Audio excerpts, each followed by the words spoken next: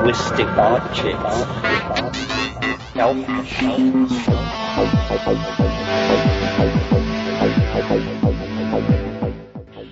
Greetings from Cyberdelic Space. This is Lorenzo, and I'm your host here in the Psychedelic Salon. And here we are at the beginning of 2009. At least that's where we are today while I'm recording this podcast, but the way podcasting works, you might be hearing this sometime in the future, so I hope I haven't caused anyone to think they're experiencing a flashback of some kind. However, flashing back to my last podcast, I don't think I properly thanked Miguel Fernandez for providing the Terence McKenna talk that I played. And now he has done it again and posted a rapid share link on our Notes from the Psychedelic Salon blog, where you can download an MP3 version of one of Terence's last talks, which he titled Psychedelics in the Age of Intelligent Machines. So thanks again, Miguel.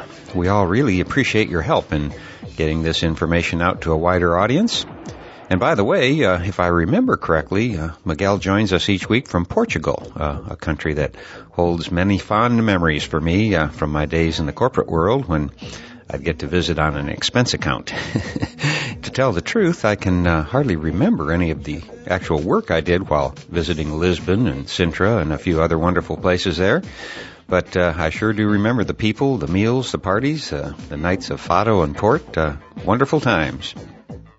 And there are several other people I'd like to thank today also. They are Wilma V. and Benjamin H., both of whom sent in very generous donations this past week. And thanks to Wilma, Benjamin, and all of our other donors in the years past, I want to thank you all from the very bottom of my heart for your love and support for these podcasts from the Psychedelic Salon.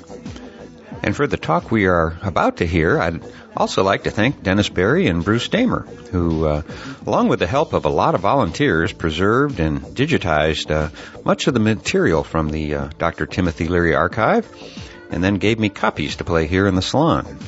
And so I thought we'd start 2009 off with some more words of wisdom from the good doctor.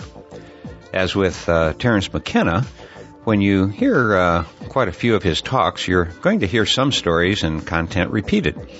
You know, after all, McKenna and Leary made their living by going from town to town and giving lectures.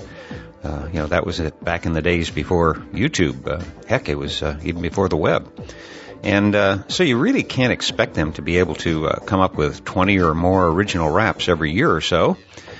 But whenever it seems to get repetitious, I'll just cut out any stories that we've heard several times, unless they need to remain in for continuity. Or, as in the case of the talk we're about to hear, when the telling of a familiar story it exceeds its original pinnacle. In other words, I just enjoyed hearing it again and thought you might too. Now, one of the things that struck me when I first heard this talk is that about 30 minutes into it, when Dr. Leary goes on about how the baby boomers could change history, and I guess in a way they did, but everything he says in this talk about that generation could also translate to the young adults who are listening to podcasts like this one today. In fact, if Timothy Leary were alive today, I'm sure that it is the young to whom he would continue to speak most fervently. And I doubt if his message would be much different from the one we're about to hear. So when he speaks directly to the baby boomers, take it to heart yourself, because he may be talking directly to you, no matter what your age. Now, as you listen to this 1983 talk that was given in Boulder, Colorado, try to pretend that you're a straight Christian, God-fearing, law-abiding parent of a teenager that in this ultra-conservative town you just caught using LSD. Now, as you pretend that you're a parent like that, listen in wonder to the man who, at that particular time, or a little before that, was called the most dangerous man in America. And see if you can understand why some people truly thought of Dr. Timothy Leary in those terms. The topic of my talk tonight is the evolution of intelligence in species and individuals. And by individuals, I mean, of course, It's you and you and you and me. Now, I consider these two words, evolution and intelligence, to be tremendously important terms. They have always been shrouded with a little controversy. Indeed, one of the great vicious debates that's been going on for the last 100 years has been about evolution. There are two theories of evolution that have been held in this country. The Christian notion of creation, and then the Darwinian theory of natural selection. I think both of these are kind of irrelevant, but it's interesting to see that these are the theories of evolution held. I'm convinced that the theory of evolution you have is tremendously important because it's like your blueprint of what you think life's all about and how we got here and where we're going. It's your blueprint, of course, not just for life, but for humanity. Who are we and where are we going? And even for yourself, what chance do you have? Can you change, or are you stuck here with some static program? Now, the biblical theory of evolution, which has been held for 2,000, perhaps 3,000 years, well, I don't know if you're ready to have it summarized. It's pretty ding-a-ling. According to Genesis, the theory of evolution that is held is that the whole thing was started somewhere around 4,000 years ago. Of course, that's when the Bible was written by shepherd poets. And according to this theory, everything, the universe, the stars, the planets, Earth, was created by a man, naturally. I don't know. He's right out in front, not a very nice guy. He's mean, and he's vengeful, and he's dictatorial. He's like a mafia capo, and he's definitely like a hard-hearted condominium owner. He created Adam and Eve, who are the first human beings, and said, well, welcome to paradise, folks. Y'all can do anything you want here, except there are 2 food and drug regulations. You see that tree there? You're forbidden to eat of that. That's called the tree of knowledge. And you're forbidden to eat of the fruit of that, lest you become a god like me. And this tree over here is another controlled substance. If you eat of that, that's the tree of immortality, and the fruit thereof will allow you to live forever and be a god like me, and I surely know you wouldn't want to do that. Then, you know how the story went. It was, they kind of blamed it all on Eve. Adam was a pretty straight arrow, crew-cut Marine type, but there was that that naughty, hip-wiggling Eve that caused all the trouble. They, you know the story, they ate of the fruit, and by gosh, it worked. It was an intelligence-increased drug of some kind. The blinds fell from their eyes, and they began to see through good and evil and so forth. And well, it didn't end happily, according to that theory of evolution. You know, Jehovah heard about it, came busting in, the sirens going without a search warrant. It was the first narcotics bust in history. And talking about a hanging judge, because of this infringement of, eating of the fruit of the tree of knowledge, humanity was condemned forever for original sin as long as we're down here. It's the earth really is, as Gordon Liddy likes to say, a bad neighborhood. And right from the beginning, we're stuck with this terrible crime and so forth. Well, I don't think that's a theory of evolution that is going to urge you to stand up tall and look to the stars and move into the 21st century with sense of species confidence, or a sense of confidence in the human race, or confidence in yourselves or America. I mean, it's a downer, let's face it. Now, about 100 years ago, another theory of evolution began percolating in Europe and in England. It's the Darwinian theory of evolution. I guess they were so kind of tired of a all-powerful, planful, bureaucratic, centralized Jehovah God that they said there's no plan whatsoever to evolution. It's blind chance. There's no meaning to it whatsoever. Well, that's kind of dreary, isn't it? When you get up in the morning, look at yourself in the mirror and realize it's all an accident. Series of mutations, we'd all be unicellular creatures except for glitches or errors in the system that led to bigger and bigger and bigger males, and bigger in claws and so forth. Natural selection is a theory, it's kind of a barbarian power, very male, of course, oriented theory. Now, I don't want to make too much fun of Darwin because Darwin, we're all creatures of our time and place. Darwin lived in the height of the British Empire, late 19th century. It was not although some wonderful things came out of that empire, it was not a very humanistic time to live. They were actually sending children, tiny little children, out into the mines mile underground to dig coal. There was a tremendous difference between classes and so forth. The Darwinian theory of evolution is not only blind, it's pessimistic. There's nothing you can do about it. It was very comforting to the Bank of England and to the King of England. So you just might as well relax. And of course, we can excuse Darwin. Darwin was living before Einstein, before Freud, before Walt Disney, before Jack Kerouac. But sometime in the early 20th century, and increasingly, there has been developing a new theory of evolution in which it's suggested that there is a purpose to evolution. There is a blueprint. There is a plan. Evolution is not blind chance, nor is evolution natural selection that's going to lead to bigger and dinosaurs and better armored, plated Reagan Andropov submarines. The evolution of intelligence. Now, this is a very interesting idea. It means that the way not just to survive, but to evolve is to get smarter. It's also quite optimistic. It suggests that maybe you can look back at the history of evolution over the last 4 billion years, and we can try to figure out how did she do it.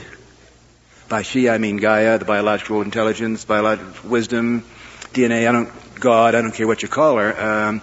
But obviously there seems to have been some intelligence at work, and we seem to be evolving more intelligently. So let's look back at the track record and see how she did it, how she brought us from the Precambrian slime to the high altitude of Boulder, Colorado, in just brief 4 billion years. Maybe if we can see how evolution worked in the past, we can then apply these tactics and methods and techniques and strategies to our own life. And lo and behold, we can think about evolving ourselves. We can think of our own lives not as a static situation, but as a series of evolutionary steps. Now, I haven't defined intelligence yet. Intelligence, I looked it up in the Encyclopedia Britannica, and believe it or not, intelligence is one of those words, I think, that's so powerful that it's almost suppressed. The Encyclopedia definition of intelligence is mainly about the Stanford-Binet IQ test, which is not much help, is it? The other use of intelligence, of course, is CIA. You say, I'm an intelligence agent. You should think that if you went around saying you're an intelligence agent, that would be, well, great. I'm glad to meet you. Yeah. Turn me on, lift me up, But instead, when you think of an intelligence agent, you think of some spook sanding axles behind the Iron Curtain, or plotting to destabilize Chile or Argentina or Honduras or Nicaragua, or can you keep them straight, So I would prefer to define, if you want me to define intelligence very precisely and scientifically, I'll be glad to do it in the question and answer periods. There's a lot of things to talk about tonight. It's my hope, it's my goal, it's my dream that together tonight we can reawaken and renew ourselves, and we can through an inundation of facts and figures and scientific findings and new models, which I hope to spray you with and strobe you with tonight, we can come out with a sense of real, precise, a navigation as to where we go next in this very tricky, paradoxical moment in human history. Let's say, just for starters, though, that intelligence is like compassionate wisdom which encourages growth. Well, I know that's almost tautological, that intelligence is something that evolution is intelligence that helps you evolve. But all right, let's start that. I am suggesting, of course, that there's a scientific aspect to intelligence. Now, by science, I do not mean IBM, Pentagon people with crew cuts and mainframe computers planning World War III. By science, I mean humanist science, or when I talk about intelligence, I mean humanist intelligence, or a word I like very much, pagan intelligence. I think it's time to dust out the word pagan again. The word pagan seems to mean one who loves life. A pagan is someone who loves humanity and would never dream of oppressing humanity with original sins and other life sentences which detract from self-esteem and courage and self-confidence. A pagan, by loving life, loves all forms of life, is ecologically sensitive and almost symbiotically intuitive as to how we have to share this planet with other forms of life. Above all, I see a pagan scientist as one, or a pagan philosopher as one who believes in evolution. Now, let's talk about some of the tactics that DNA, or the biological intelligence, has used to get us from the Precambrian slime to this wonderful place a mile high in Boulder, Colorado. The first concept, which I think is one of the most interesting that biology has come up with recently, is the concept of juvenilization, or neoteny, or petamorphosis. Now, what these three complicated words mean is simply this. Evolution works only with the juveniles of a species. When you go home tonight, look up the dictionary definition of the word adult, and you will be amused and amazed to find that the word adult is the past participle of the verb to grow. In other words, an adult is someone who has stopped growing. An adult is that form of the species that has reached its final form. No more metamorphosis, no more mutation, no more change, final form. Now, there's one thing that the biological wisdom does not like, is final forms, because by the very definition, if we're into the evolutionary game, we want forms that can change. And of course, there's a lot of evidence coming from every branch of biology now, which is indicating that when DNA wants things to change, she changes the younger model. See how this works is, by the way, when I talk about Gaia or biological intelligence, I really do believe there is a genetic wisdom or a biological intelligence. I'll just give you a couple of examples. I could give you 100. I live in Los Angeles, and there's a big problem of the encroachment of condominiums and housing and spread of humanity in Los Angeles County. The coyotes are in trouble. The ranges of the coyotes are becoming smaller and smaller.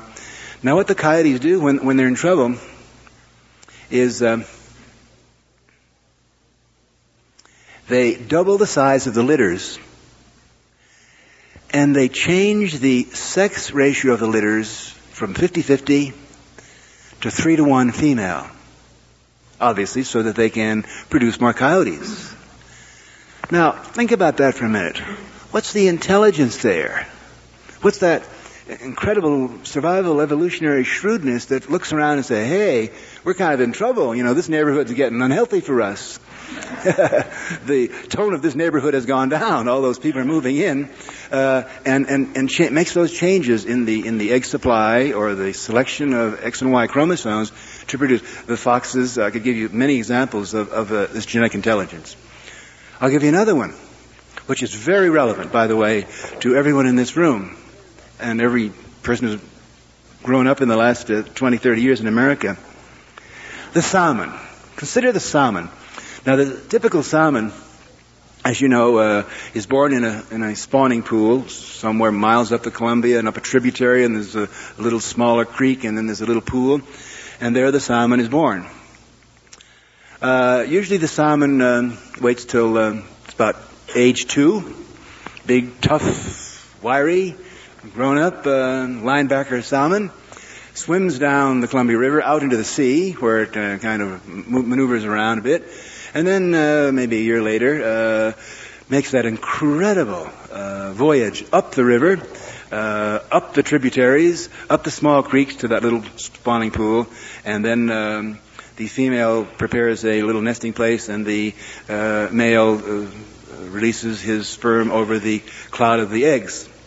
However, it comes as no surprise to you when I tell you that things have been a little hard on the salmon recently because of overfishing, commercial fishing in the seas, because of pollution, and because of the increasing damming of rivers. It's harder and harder and harder, and fewer adult salmon are getting up to the spawning grounds. Okay, so your DNA intelligence, you want to keep the salmon around. So what do? Well, here's what she did. She developed an amazing process of juvenilization. When the big male salmon comes and they get into the mating posture, and when the cloud of female eggs is released, small, immature salmon called par, dozens of them suddenly dart in and squirt their sperm over the eggs.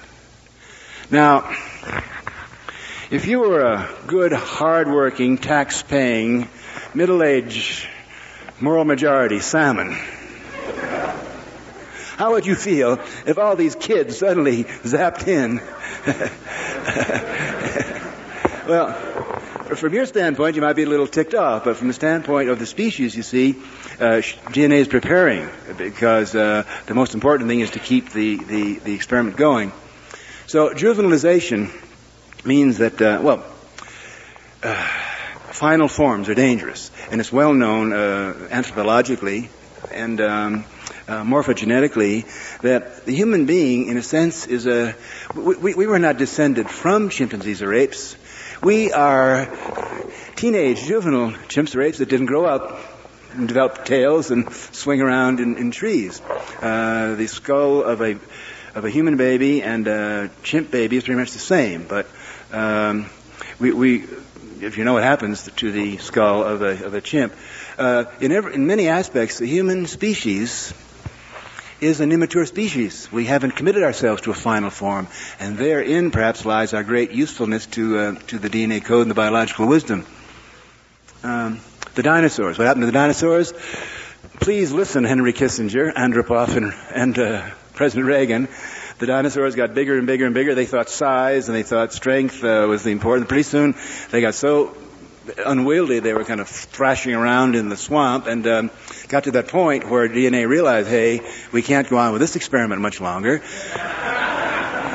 So she said to the younger generation, hey, look at them over there. There's Nixon and there's Reagan and Kissinger and Brezhnev. I mean, you don't want to, let's drop out of that, huh? And from that's actually how the avian or bird species develop. I think you've made the point, and I'm going to come back to it. But step number 1, if you want to increase your intelligence, if you want to evolve and grow and go through the changes, the many changes that are possible, at all costs avoid terminal adulthood. Or to put it differently, keep yourself rejuvenalized in every way possible. And I'm going to give you many practical ways of doing that. And as a matter of fact, in our seminar Saturday, Sunday, I'm going to go through 24 stages of rejuvenalization and discuss in great detail. There's another technique, though, a tactic that the evolutionary strategy uses, and that's migration. Now, if you stay in the same place, you tend obviously not to be exposed to new challenges, and you're not going to be under pressure to grow. Although it's well known, though, that if you migrate, if you want to change, if you want to grow, if you want to develop, if you want to reach a higher level, standard genetic tactic and a standard human tactic is to migrate to a new frontier where you have a chance to develop and grow. You know, we've been through this before. We've been at this migration of evolution of intelligence business for a long time. You remember, don't you, when we were all amoebas, the Precambrian slime? That was a pretty successful way of life, but it got to be pretty boring. So when things got too crowded, overpopulated, it's always a time to evolve. And DNA took a young generation of amoebas, and they began hanging around shallow pools, ingesting a dangerous mutational drug called calcium. You remember the AMA, that's the Amoeba Medical Association. Calcium, totally dangerous. You don't let your kids eat calcium because they'll grow bones. Head, tail, or scenery, they'll leave home. They'll migrate. And anyway, it's immoral. If God had intended amoebas to grow bones, she would not have made calcium illegal.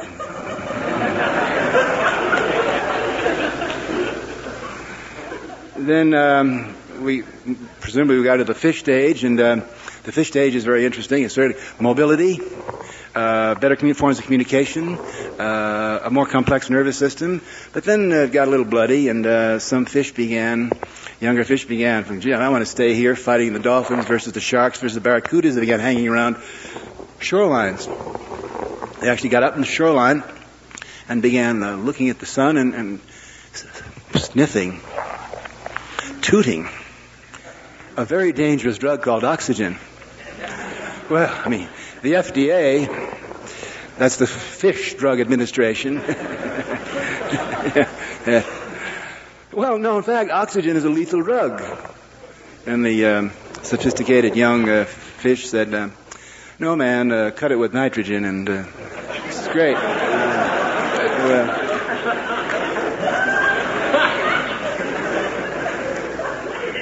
Well, I could go on right through the whole series of evolutionary steps. We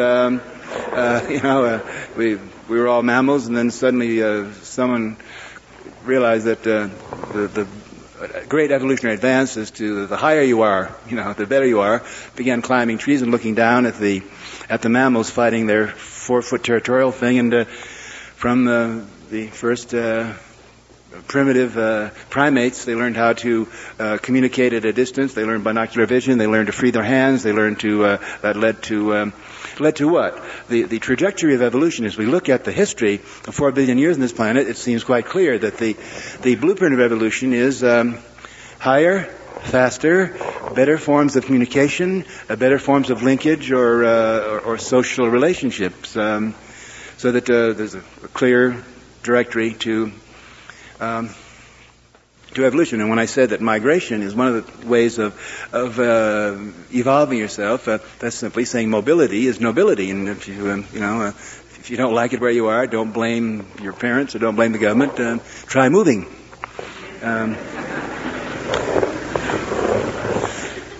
How many Boulder? How many Colorado natives are there in this room? It's pretty good. You came here, your parents came here because this was a place, it was a wild frontier, and we're all descendants of wonderful itchy-footed migratory people. There's another tactic or another clue to the evolution of intelligence, and this is a pretty new idea. This is the hot, innovative idea in biological science today. It's generational consciousness. Now, the theory is that just as where you're born determines a great deal about how you grow up. If you were born in the Shiite section of Tehran, that's the Ayatollah section, you're going to grow up differently from someone that lives in the Sunni neighborhoods of Tehran. Or if you're brought up in Rome, you're different than someone that was brought up in Tehran. The generational notion is that when you were born is equally important, that those that are born at the same time share the same relative history. So if your generation was born at a time when there was plenty and affluence, those great moments in history, like in Egypt, perhaps Athens during the 3rd, 2nd century, 5th, 4th century BC, those exciting times, that was a wonderful time to be born. If you were born at a time when, as you got to be a parent, there was a war and your side lost, everyone in your generation group shares these tragedies or these victories or these stimulations. Matter of fact, the two most important things to know about yourself or anyone else these days, according to this theory, would be your zip code and your year of birth. And or even better yet, the 3 numbers and the prefix of your telephone number and your date of birth. People born in the same generation share an unspoken sense of reality that throughout the country, throughout the world. Young people in Hong Kong and in Singapore and even in Moscow and even in Warsaw, Poland, wanted to put on blue jeans and play rock and roll. Why? Because they sensed that was a generational stimulation that was shared by everyone that was born after 1946. Now, in the past, this concept of generation or generational consciousness was not important because who cared if you were living in a village in the Middle East or in a slow-moving feudal civilization or society? Didn't make much difference. You were born, you grew up like your parents. Juvenilization wasn't necessary because DNA uses juvenilization, mutation and change in the young, only when there's a challenge that the old way can't face. So,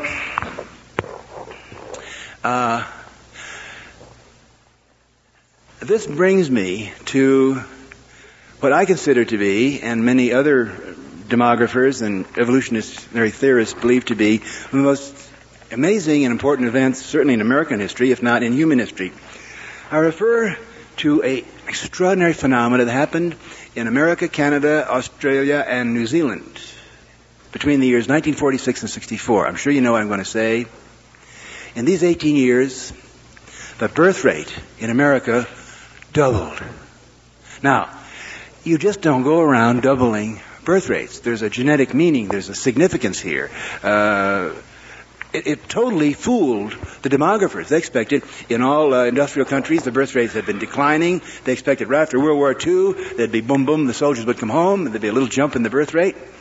And then they expected 36 million Americans born between these 18 years. Instead, 76 million. That's 40 million more than we expected. You simply don't release 40 million more minds, bodies, mouths, souls, twice the number you expected on a country without enormous impact. And the last 50 years of the 20th century in this country are simply the history of the baby boom moving like a pig through a python. Through American culture. I mean, now, not only do we have to double the diaper factories and the baby powders, to powder 40 million more little soft bottoms.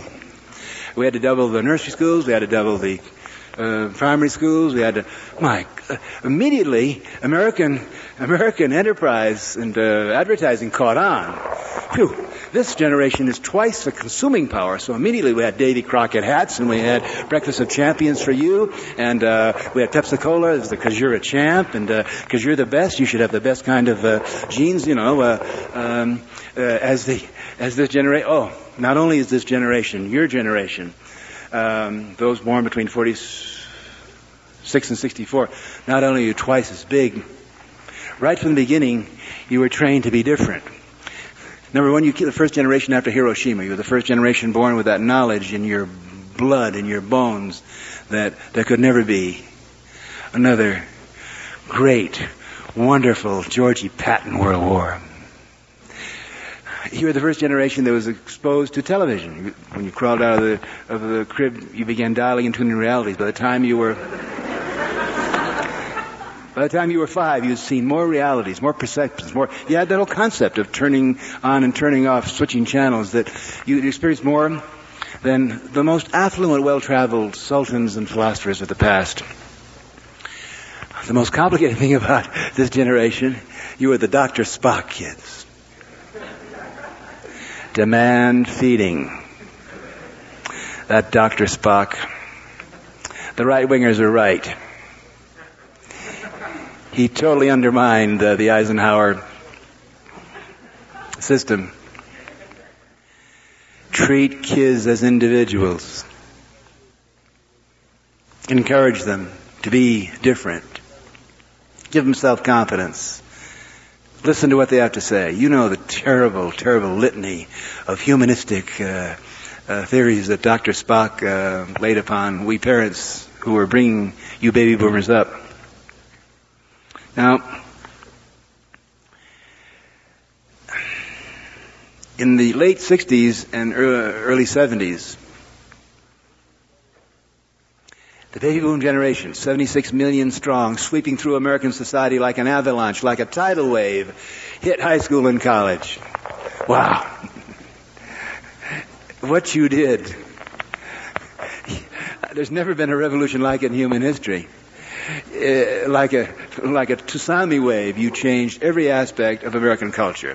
At the height of American empire, Henry Luce and President Eisenhower and the Dulles and the CIA controlling everything, and 76 million Dr. Spock baby boomers, you didn't want that cheap black and white war. You didn't want to be rushed off into the draft. You were trained to look within and to appreciate your individuality. You didn't want the old hypocritical sexual mores. You changed the educational system. You definitely wanted as demand feeders. You wanted better drugs. You were not going to settle for dry martinis on the rocks.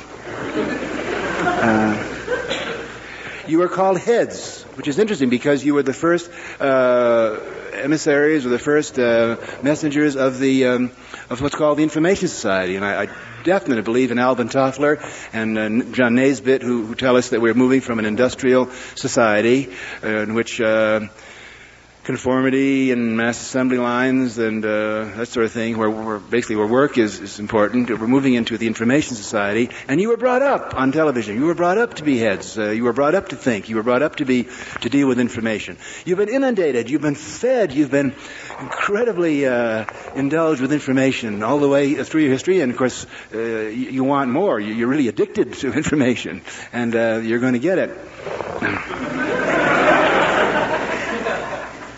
Now, you changed the musical styles. You changed the dress styles. You developed the concept quality of life. You developed the concepts of levels of consciousness and expansion of consciousness. You developed the notion, or you reawakened, really, the notion, the basic American notion, the Jeffersonian notion that of individual potentiality. Ralph Waldo Emerson going to Harvard and getting kicked out in 1838 because he said, look within. Find God within. God's not in those big Unitarian and congregational churches in Boston. The divine spark is within. And drop out. Be self-reliant. Think for yourself. It's the American way. So that the baby boom generation, I see it as an awakening of the glorious American traditions of looking within. Socrates said it. The unexamined, the function of human life is to grow, develop, become intelligence. Intelligence is equated to virtue and wisdom. Now, then what happened? And I think this is very instructive for the intelligent evolution of all of us in this room. What happened to the wild 60s and early 70s? Did people suddenly become conservative? No, I don't think so. I spend a great deal of my time going around to colleges. I go 34 college lectures a year. I spend a lot of time listening to young people. As a matter of fact, I developed a theory of generational migration. just if you find yourself in Ireland, where people are still fighting Catholics versus Protestants, and you want to get out, migrate to Europe. If you find yourself in Boston, where the ethnic groups are still fighting with each other, migrate to Boulder, or migrate to California. The same thing is true. The same thing is true, my friends, of your generation. If you find yourself in a generation that is pretty stuffy, migrate. A generation is an island in time. A generation is like a big school of fish moving through time. You can migrate temporally. You can migrate from one generation to another. Now, I personally, to give you an example of this, I spend about 60...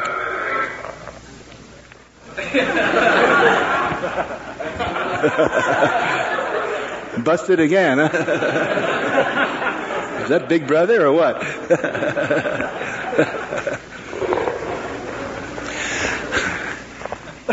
I spend about 60% of my time these days with baby boomers, people between the ages of 18 and 36. And I learn so much. I spend about 30% of my time with whiz kids, those born after 1964. I spend about 10% of my time with old-timers, part of my original generation. See, I've definitely migrated from the old turf. But occasionally, like, a successful Sicilian who's opened a pizza parlor, I go back to Italy. I go back to the old village and talk to the old-timers. I can talk old-timer. I can talk about World War II. I was in it. I can talk about alcohol prohibition in the 20s and how wonderful it was, because I was brought up for the first 12 years of my life seeing alcohol in my house as an abused, dangerous, illegal drug. So, sure, I think it's wonderful. And when I say age is everything and generational consciousness is everything, I don't mean to say, don't trust anyone over 30. That's a dumb thing to say, because we're all going to get over 30. I'm not even going to say don't trust anyone born before 1946, because, don't believe anyone that tells you anything dogmatic like that. But this notion of you're as old as the generation you hang out with is so wonderful. Now, let me tell you a little bit about the whiz kids, and this is probably the most profound thing that you baby boomers have done. See, here's a question I want to pose to you. How come the birth rate, which had doubled for 18 years, dropped in 64? Well, if you believe as I do that, DNA kind of watching things, and there's a reason for this, or many reasons. The first obvious reason is that by 1964, the first wave of the baby boomers were hitting young adulthood, when naturally they were expected by society to breed blindly.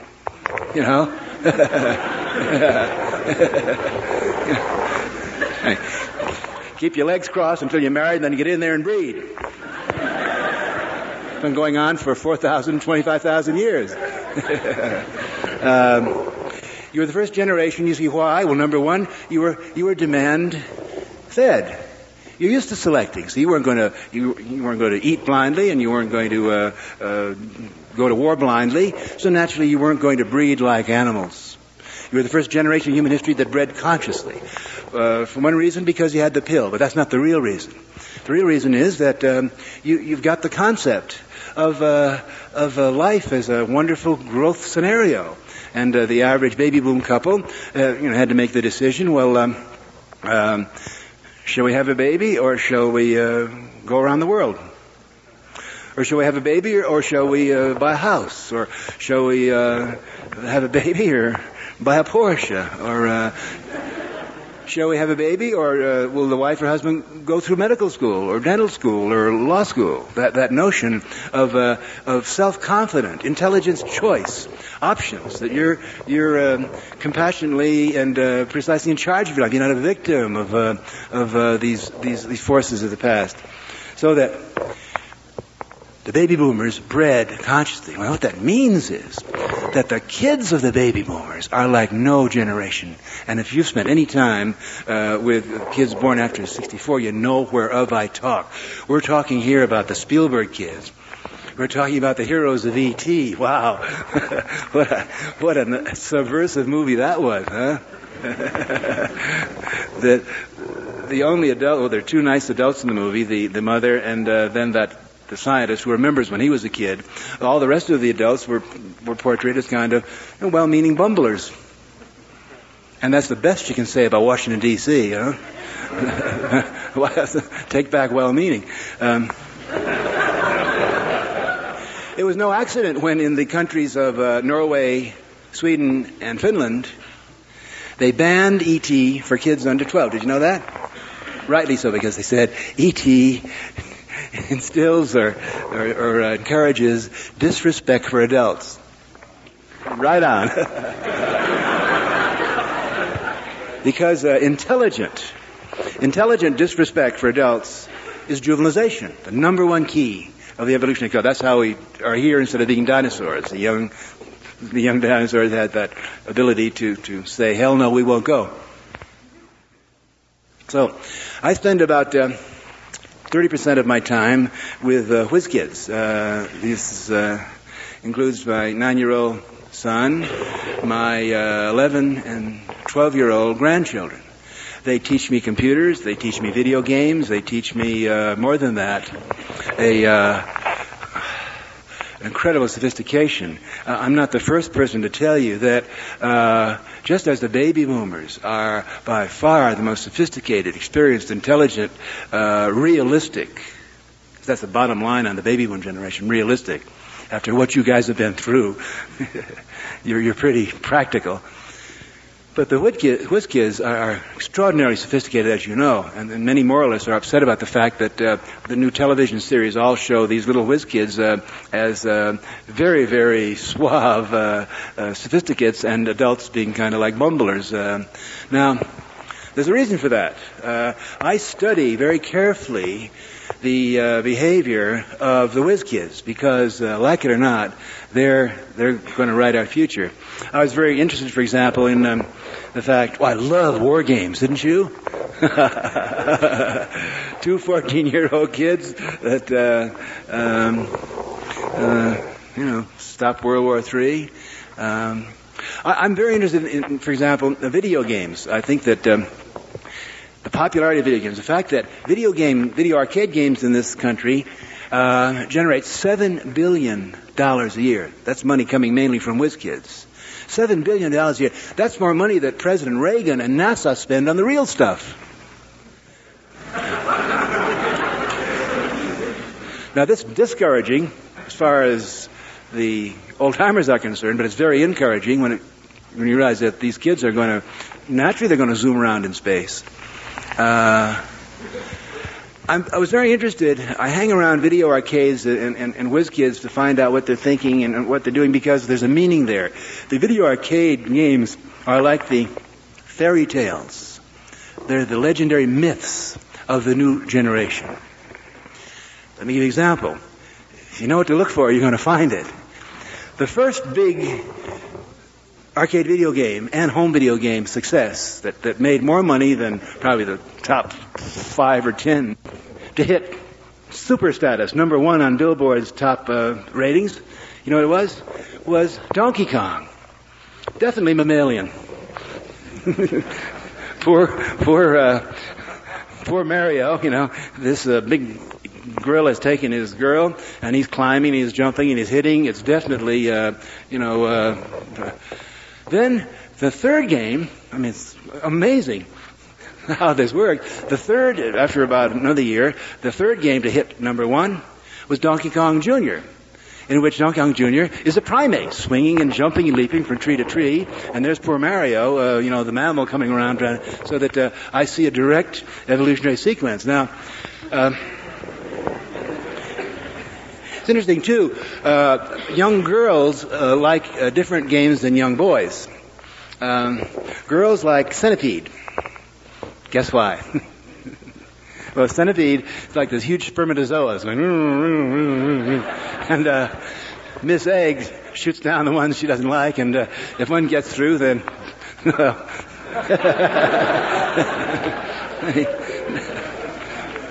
Well, I like the game, too.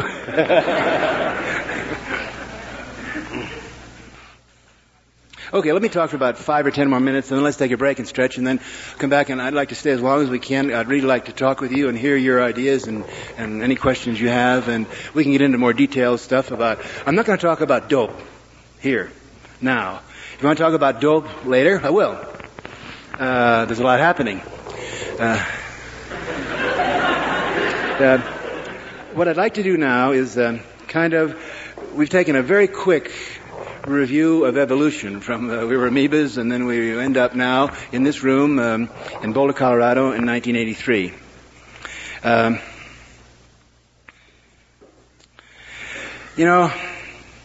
There's a lot to be depressed about if you look around the planet Earth. I think evolution got a setback in 1980 when Ronald Reagan got elected president. Number one, Ronald Reagan's age. Now, again, I'm very compassionate because I'm a pagan and I love all human beings, and it's my job to try to turn them on and to make them feel better and to relieve paranoias and tensions and so forth. And I'd love to be able to talk to Ronald Reagan and suggest that he and Nancy spend maybe 50% of their time with baby boomers and only 10% of the time with whiz kids. But you know that Ronnie and Nancy never hang out with anyone except old-timers, cold warriors.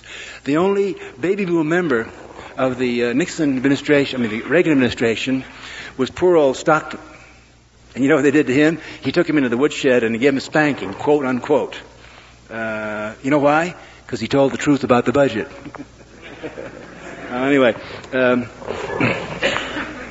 I really feel that the Jimmy Carter, I'm going to really go on a limb here, but the Jimmy Carter administration was a great step forward, and I think history will see that Jimmy Carter was a wonderful president, except he couldn't get it together. He was for human rights. He was a very compassionate man. He filled his staff with young people. All those young guys that were stealing hubcaps in Atlanta, and suddenly they're running the White House. They were really wonderful people. The problem was they were dealing with the most dinosaur, wheelchair, elephantine, backward-looking organization in North American continent, the Congress and Senate of the United States. And those cold-blooded mothers made mincemeat out of the poor kids. No more singing Bob Dylan and having blue jeans in the White House, boy. We're going to show you. We don't want no more of this youth stuff. Don't talk to us about human rights. They really sabotaged poor Jimmy Carter. So now we have the Reagan administration. Well, I'm very compassionate, and I don't want to, and what I say now is more to make you laugh. I don't want to raise any negative feelings here. But I must say, I feel that the Republican Party forms an iron triangle with the weapons manufacturers and the military in this country. There's no denying that. And what they have done in the last 2.5 years is to, just make the manufacture and distribution of weapons a national obsession. I feel that the men who run the Republican Party, the real guys behind the scenes, are mean, male, macho, pre-adolescent, pre-sexual, locker room, jockstrap, mean people.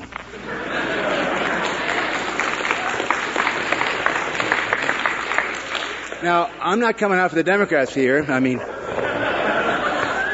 how about Tip O'Neill, huh? The Democrats are classically compassionate. They're for the young people. They're for the minorities. But the thing is age. See, and poor Tip O'Neill is blundering and bumbling. He's probably got a good heart and so forth. Most Democrats are kind of nice guys. They might steal a little, but they're not going to steal the country from you. But they're old. Age is the key. Age is the key to politics. Now, in the 1960s and early 70s, we had the term turn on, tune in, drop out. Drop out, of course, didn't mean smoke marijuana and play Sgt. Pepper day and night. I mean, 1 week and drop out of that, huh? I mean, come on.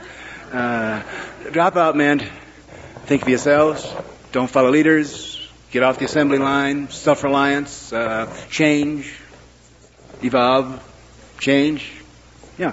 But not much you could do. The baby boomers couldn't do anything. They had buying power, but you didn't have any. You stopped the country, you stopped the war, you changed the education system. Have you forgotten, what it was like in the 60s? There was that actual war between the police and the long hairs. Remember that? That any young person driving on the highway would get automatically busted for suspicion of being young. Do you remember that? Of course, that ended. You know why? Because the new generation of cops were young. Okay, it looks pretty bad in 1983 when you realize that the Reagan administration and the men who have been running the CIA and running our foreign policy since 1946, since World War II, are obsessed with their fear and competitive jealousy of the Russians. I hear Gordon Liddy standing on platforms. I've heard him 20 times complaining that we don't have a big enough CIA, that the KGB is 10 times bigger. And that don't you think that's ridiculous? The men in the Reagan administration, the Cold Warriors, have, and of course, the Russians are worse, 10 times worse, but they're obsessed. All they do is they see every country in the world either belongs to Russia or to us. And if they belong to us, we send the poor guys guns. And if they belong to the Russians, or we think they do, we do everything in our power to destabilize them. The Russians are doing the same thing. International terrorism, the Russians sick Libya on Chad. This, my friends, the Russian government and the American foreign policy and the American State Department, the American Pentagon, are guilty of behavior which any civilized society, or in the future, the 21st century, will look back upon this Cold War as not only barbarism, species suicide, but speaking as a clinical psychologist who's written 2 books on personality diagnosis, I can confidently label the behavior of these Cold Warriors as certifiably lunatic.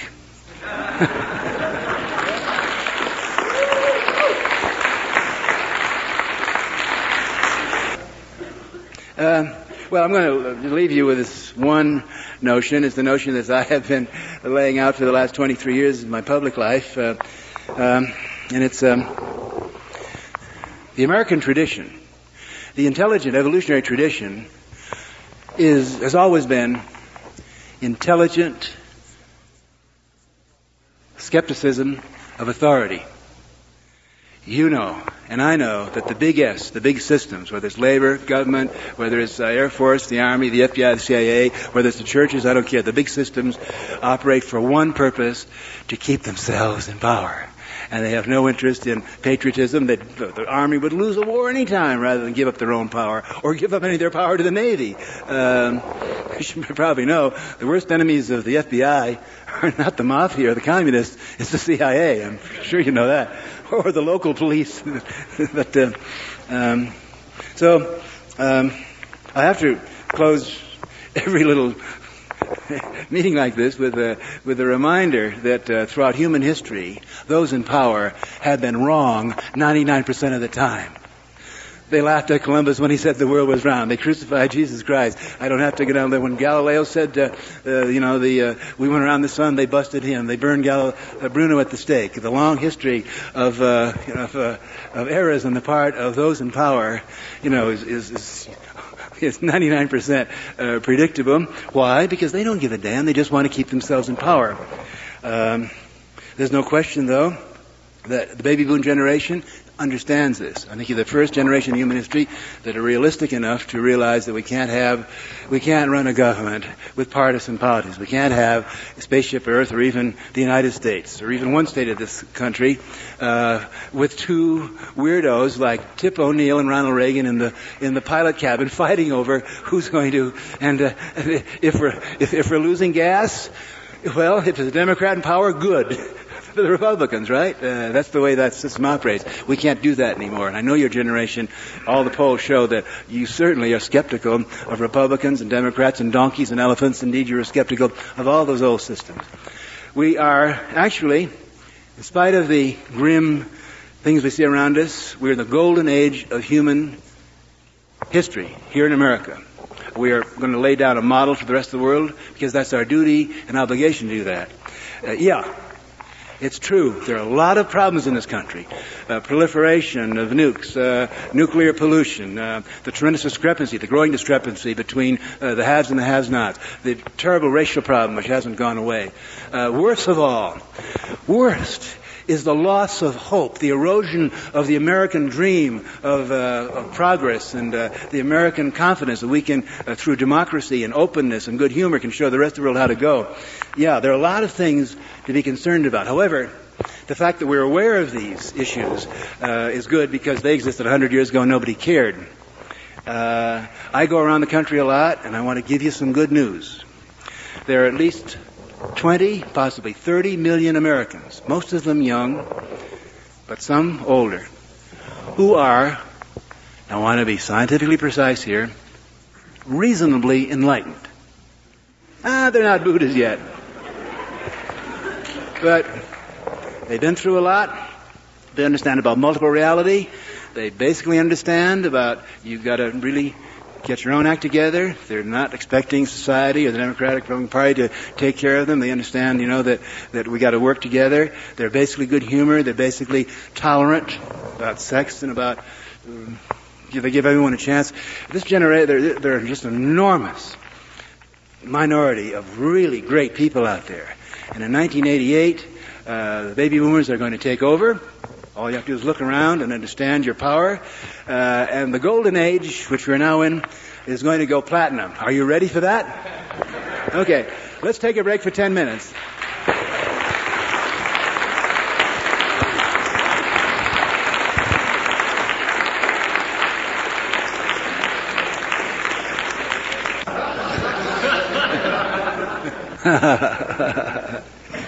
We're getting very precise. The question has to do with something I wrote a few years ago. I think it was in Intelligence Agents, where I talked about geography is destiny.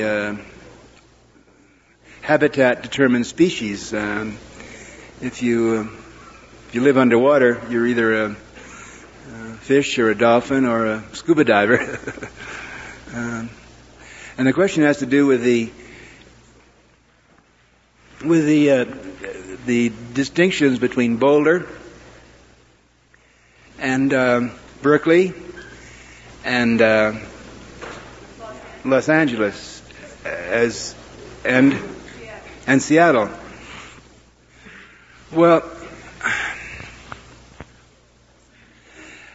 I think that Boulder and this area of the country, Aspen, and even running down this kind of a magical, even down to maybe even Santa Fe, there's a special little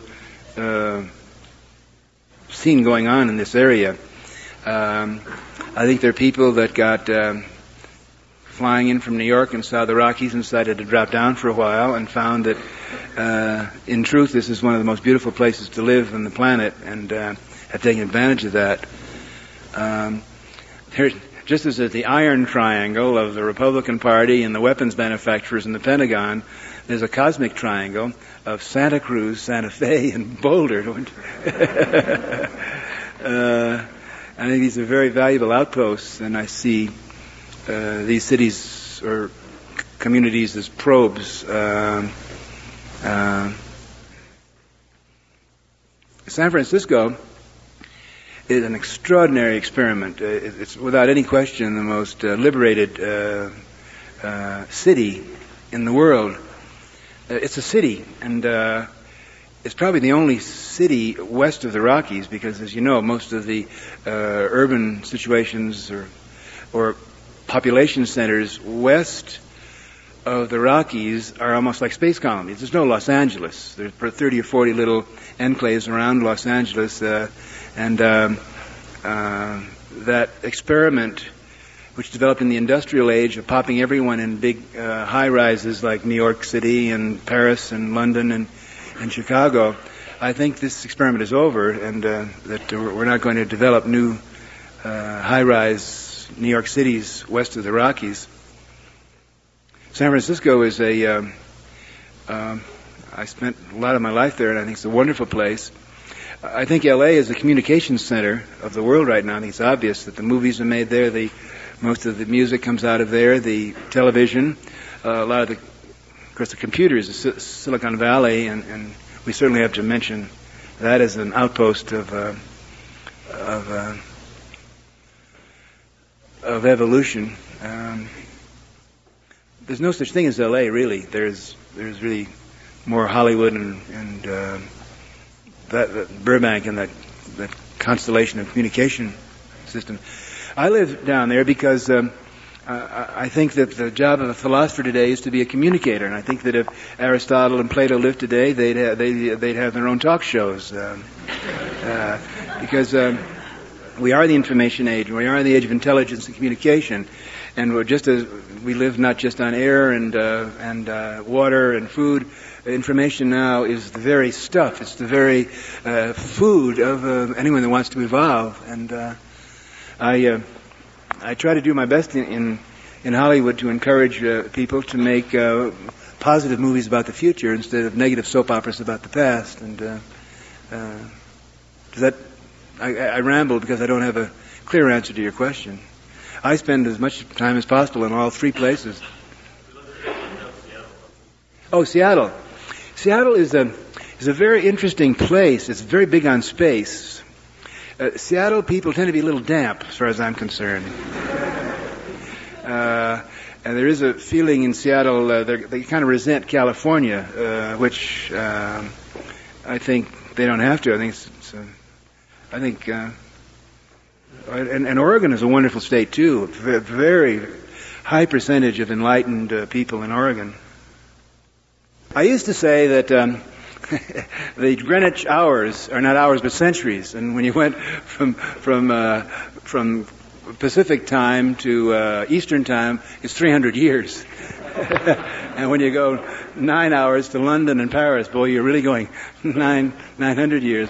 But that's getting like any generalization. You have to drop out. It's too static. The idea is mobility. The idea is to move and keep changing and don't feel. It's nice to have roots, but it's also nice to feel that you have outposts and networks. It's getting networked, and also as we move in the information age, territory. That old mammalian notion of territory is going to be less important because the electronic cottage. I belong to a computer network now, and I can tap out messages to the modem, and so that. And as we move into space, territory is going to be less crucial. Earlier, you mentioned Kerouac and Burroughs and the Beat Generation. I was wondering, in terms of generational consciousness, where did they come from? Because it was the late 40s, and they were already grown men. And how, in terms of what you said, where did they come from? How did they materialize? Well, I think in every generation, there is a certain percentage of people that are wired and geared to be innovators, to be artists, or to be frontier people. The Bohemians, the Romantics, the poets, the free thinkers. There's this long tradition, and the beatniks come from that tradition. They came along, of course, let's see, in the 50s, they were kind of young men. Kerouac, they were in their 20s. And they looked around at Eisenhower and at Howdy Doody and, squeaky clean stuff, and they started, or they went back to this tradition of protest and rebellion and romantic individualism, and they were the first steps which led to, I think, the 60s and the 70s and the whiz kids. Does that make sense? Yeah. Were they like a subculture within the generational consciousness? Do you see what I'm getting at?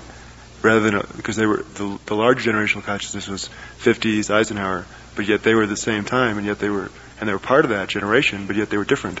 So like a subspecies within the. Yes, you see, the generation before the baby boom, and Kerouac, Ginsberg, I'm a little older, Neil Cassidy, beatniks, they came from a very small gene pool because they were kind of depression kids, and there weren't many of them. And so they didn't have that enormous demographic sense of 76 million of them. They were kind of outcasts, and they were living in garrets, and they were living in the North Beach and in the Lower East Side of New York, carrying on the old bohemian tradition of consciousness and protest and rebellion. I honor them tremendously, and I think they kept the thing going. Tim, you talked once about the possibility that DNA chains have masked segments which, at evolutionarily appropriate moments, become unmasked and cause a kind of quantum leap in evolution.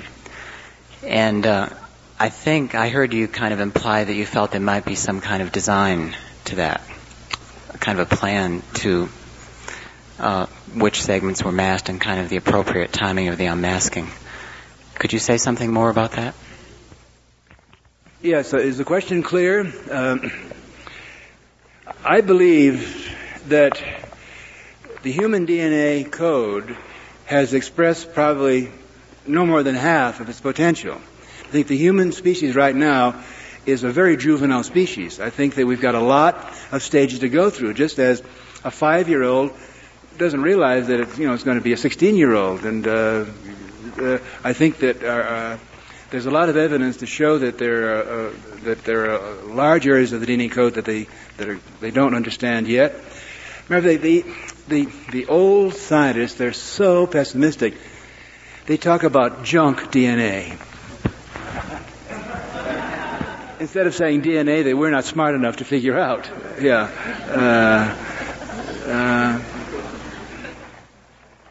And in the those of you that read my books and in the workshops on Saturday and Sunday, we're going to go into the future stages of human evolution. I think I can predict the next 8 or 9 stages, inevitable stages in human evolution, and then it becomes our challenge and our opportunity to gear ourselves up personally to enjoy it and contribute to the next stages of evolution. Yeah. I just read your autobiography, and it was really inspiring to me, being a 36-year-old on the cusp, so to speak. And I wanted to ask you about if you'll address this about Kennedy and what you think happened there with him and this woman that you talked about, Mary Pinchot. Yeah. Well, for those of you that haven't read the book, obviously you should. If you want to pass Boulder 1A. One of the my book is it's not just a personal narrative, but it's also a kind of a history of the 60s and 70s, and I was lucky enough to be involved with some of the most important events, cultural events, and some of the great heroes and heroines of that time. And one of the people that I write about is a woman named Mary Pinchot Meyer, who came from a very distinguished Washington East Coast family. Now, I didn't know who she was when she came up to Harvard, and we had a lot of people at Harvard come through and would take courses with us, and sometimes at Millbrook too they'd come through, and if we checked them out and they seemed to be well-balanced, people, we would train them and so forth. And she was part of this group of people. It was only later that I found out who she was. Her name was Mary Pinchot Meyer, and for 32 months she was the mistress of Jack Kennedy. It's also become obvious from many reports that she was bringing psychedelic drugs into the White House and taking them with Jack Kennedy in his later years, and that there's more and more evidence coming out, particularly now in 1983, which is the 20th anniversary of Jack Kennedy's assassination. More stories are... the real story of the Kennedy situation is locked in the files. It's not supposed to be out in 50 years, is it? Do you know? I'm not sure, but I know for a long time. Yeah, probably something like that. So, but more of the stuff is coming out, and there's a lot of evidence to suggest that Jack Kennedy, in his last months, was really going through a change of philosophy. We know that he was thinking of pulling our people out of Vietnam. We know that he was angry at the CIA after the Bay of Pigs. then tracking what happened with Bobby, it's no accident for them that Bobby, 3 or 4 years later, suddenly becomes a spokesperson for young people and grows his hair and becomes the most powerful anti-war person. There's an enormous amount of evidence coming out now that Jack Kennedy was going through all sorts of changes politically and I might use the word spiritually or certainly psychologically. And I describe the story of Mary Pinchot Meyer. And the interesting thing about Mary Pinchot Meyer was, I didn't know it then, but it came out later, that she had been married to a man named Cord Meyer, Jr. Now, Cord Meyer, Jr. was a man that I knew when I was after World War II. Turns out that Cord Meyer, Jr., you probably never heard, how many have ever heard of Cord Meyer, Jr.? Yeah. He turns out to be one of the original CIA youngsters, and over the years he's become the Mr. Chips of the CIA. He's probably the most single important CIA person in the history of that dubious organization. And he's notorious as being the most hard-line, the most fanatic, the most violently dogmatic person that never listens to anyone, that's convinced of his mission. And the mission of America is to somehow lock in some eternal love-hate relationship with his counterparts in the KGB. Now, Mary Pinchot Meyer, my friend, had been married to him. She was, therefore, a runaway CIA wife. A year after Jack Kennedy's assassination, she was assassinated on the Chesapeake and Ohio towpath in Washington. Rather mysterious death because she was shot twice in the head and once in the body. She was not carrying a purse. There was no apparent motive. They never found the gun. They never found the assassin. The thing kind of just covered up the fact that Kennedy's mistress and the wife of a CIA official was killed this way. I'm very interested in cover-ups. I have no, by the way, I am not a great conspiracy buff. I don't know who killed Kennedy. I'm not implying any of that, but I'm suggesting that there are incredible cover-ups here. And as a scientist and as an intelligent American, I want to know. And it gets very much involved. I had a lot of trouble in even mentioning some of this stuff in my book, and with the legal staff of my publishers, I had to censor several pages about the stuff I'm talking about now. And well, I won't go on, but you're going to hear the name Mary Pinchot Meyer a lot, I think, in the next few months as we learn more about Jack Kennedy in his last years. Hi. Do you really think that we evolved that far from the amoeba? Well, first I have 3 questions. My first question is, do you really think we evolved that far from the amoeba? My second question is, I'm around youth a lot myself. To me, they seem to be so caught up in the bureaucracy. And I was wondering, with our advanced forms of communication and our games we have out, computer games, if somehow they're going to take on and they're going to be locked in the same dogma that our leaders are presently following. And my third question is, do you think if as a society we seen God as a woman, we'd still have wars? No, as a society, if we seen God as a woman, would we still have wars? Well, let's ask Maggie Thatcher, huh? It's true that 2 of the most successful kick-ass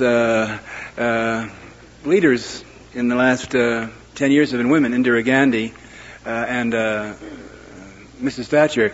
But there, again, it's age. And I hate to be repetitious here, but the answer to most questions have to do with age. The first question was, will the younger generation, when they get into power, become bureaucratic like the old generations? That's what the conservatives are counting on, saying, we're going to get them, we'll co-opt them, we'll dangle a little power in front of them, and they'll become just like us. Well, good luck. I don't think it's going to happen that way. I think that, granted, 76 million of you, you better believe there are a lot of military macho assholes among you. I'm not denying that. When I debate Gordon Liddy at colleges, there are a lot of ROTC guys with crew cuts in the front saying, nuke Mother Teresa. So I'm not suggesting that all 76 million of you are Buddhas or Einsteins or Joan of Arcs, but the the basic mythos and the basic essential reality imprints of a generation comes during their adolescent years. Now, Ronnie Reagan and Tip O'Neill's adolescent years, their 60s hero was, you know what I'm going to say, Teddy Roosevelt. Teddy Roosevelt was the great macho hero of that generation. About, 1906, 1908, 1910. Good old Teddy Roosevelt. He went down to Cuba and he kicked ass and he defeated the Spanish there. And then he got to be president and he carried a big stick. The headline in the Cover Time magazine says, "Big Stick," just last week. I mean, it's so obvious that then talk about Nicaragua. Give me a break. Teddy Roosevelt went down there. He wanted the Panama Canal, and he said to Colombia, "Get out. I'm just going to take it. Show you who's boss." It's been a recurrent malarial fever, Caribbean fever, President since Teddy Roosevelt. If you want to show you're tough and strong, bully the Latin Americans. That's but the younger generation, your heroes are not Teddy Roosevelt. I mean, he's a real joker, that Teddy Roosevelt, running around, safaris in Africa and so forth. Your heroes are people like Jack Kennedy, Bobby Kennedy, Martin Luther King, Bob Dylan, Jack Kerouac, Ken Kesey. Your heroes are your basic generational adolescent realities are, I think, much more individualistic and questioning of authority. And I'm going to continue to tell your generation, to remind you of this, and to look around, and you're going to find. I believe it true that when if we could have a 37 or 8-year-old or a 40-year-old in 1988 or 1990, we had a 40-year-old young cabinet of American men and women, going over the Soviet Union, with those geriatric dinosaurs there. I think they really are going to make a difference. Yeah, people say anything to go along. Yeah. That's certainly a problem in human nature, social contagion and docility. I simply am convinced that your generation is more skeptical, more realistic, and if a bunch of your generation are saying, "Hey, yeah, it'd be nice to have a man on a white horse come along, isn't that great?" I think there are enough of you that say, "Hey, you crazy?" And if not, I'm going to be around reminding you, don't follow leaders, watch your parking meters. You're listening to the Psychedelic Salon, where people are changing their lives one thought at a time. Don't follow leaders, watch your parking meters. And even though it's been 25 years since a good Dr. Leary made that statement, I think it's still good advice. But isn't it a shame that Timothy Leary's hope and faith in the baby boomers turning things around was so badly misplaced? From where I stand, it looks to me like the baby boomers, like little Georgie Bush, have just made a bigger mess of things. Granted, the world isn't as tightly screwed down as it was when I was growing up in the 40s and 50s, and there no longer is a draft, but we've still got a long way to go before we see anything close to a free and just society with leaders that we can trust.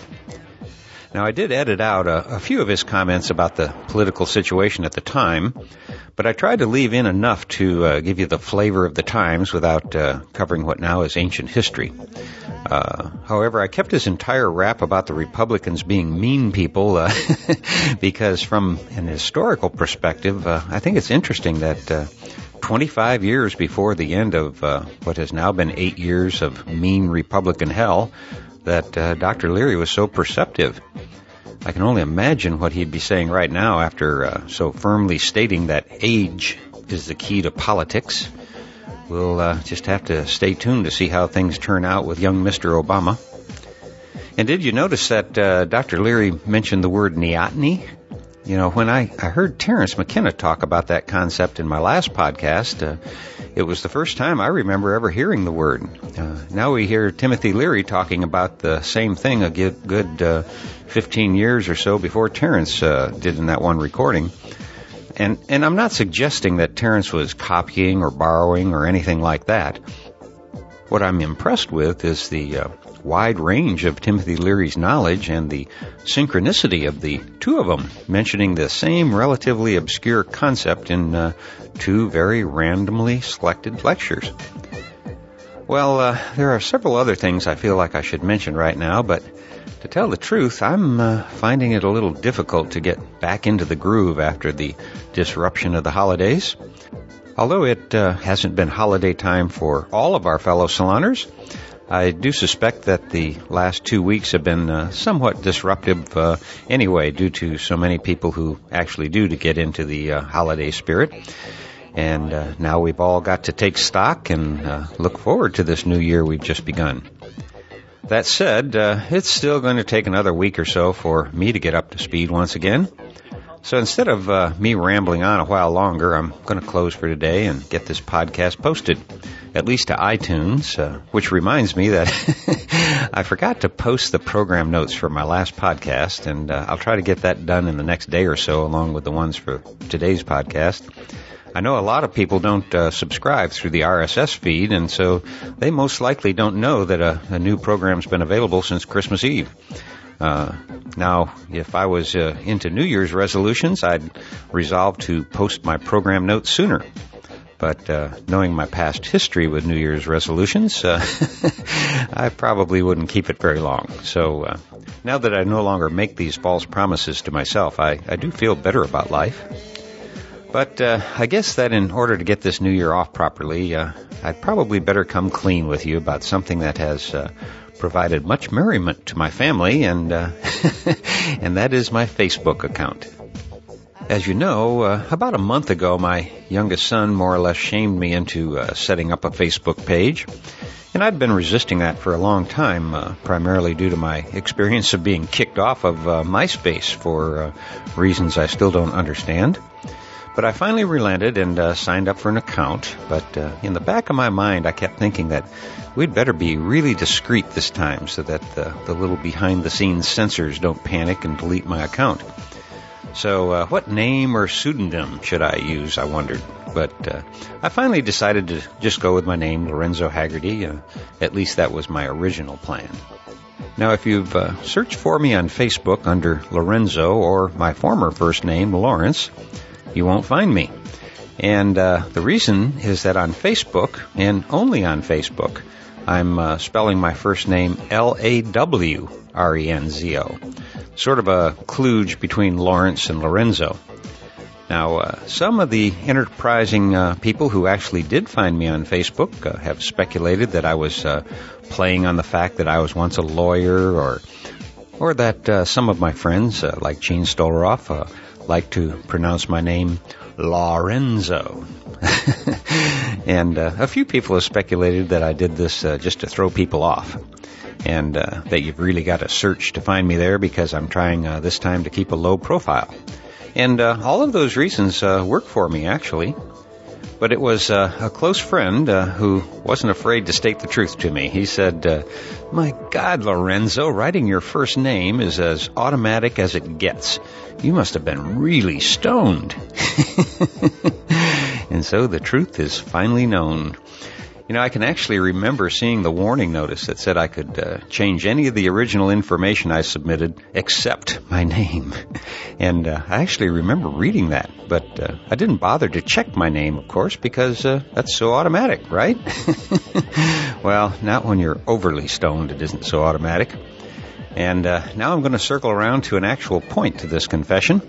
About the same time that I realized the mistake I'd made, Charlie Grobe sent me an article about some research that showed that cannabis may be of some benefit in holding off the ravages of dementia and Alzheimer's, which is very good news if it proves to be true. However, in the case of us old guys who are heavy cannabis users, it at least provides a good cover. I can't say for sure whether my screw-up was caused by carelessness, confusion, old age, dementia, or whatever. But if you're an old stoner, no one thinks about those conditions when you do something silly. They just react like my friend and conclude that I was really, really stoned. Now, maybe I'm starting to lose some of my mental faculties, although I don't think so myself. But in any event, it's going to be very difficult for my friends to figure out whether I'm going batty or just enjoying some primo herb. So there's the truth about why only the most dedicated among us have been able to find me on Facebook.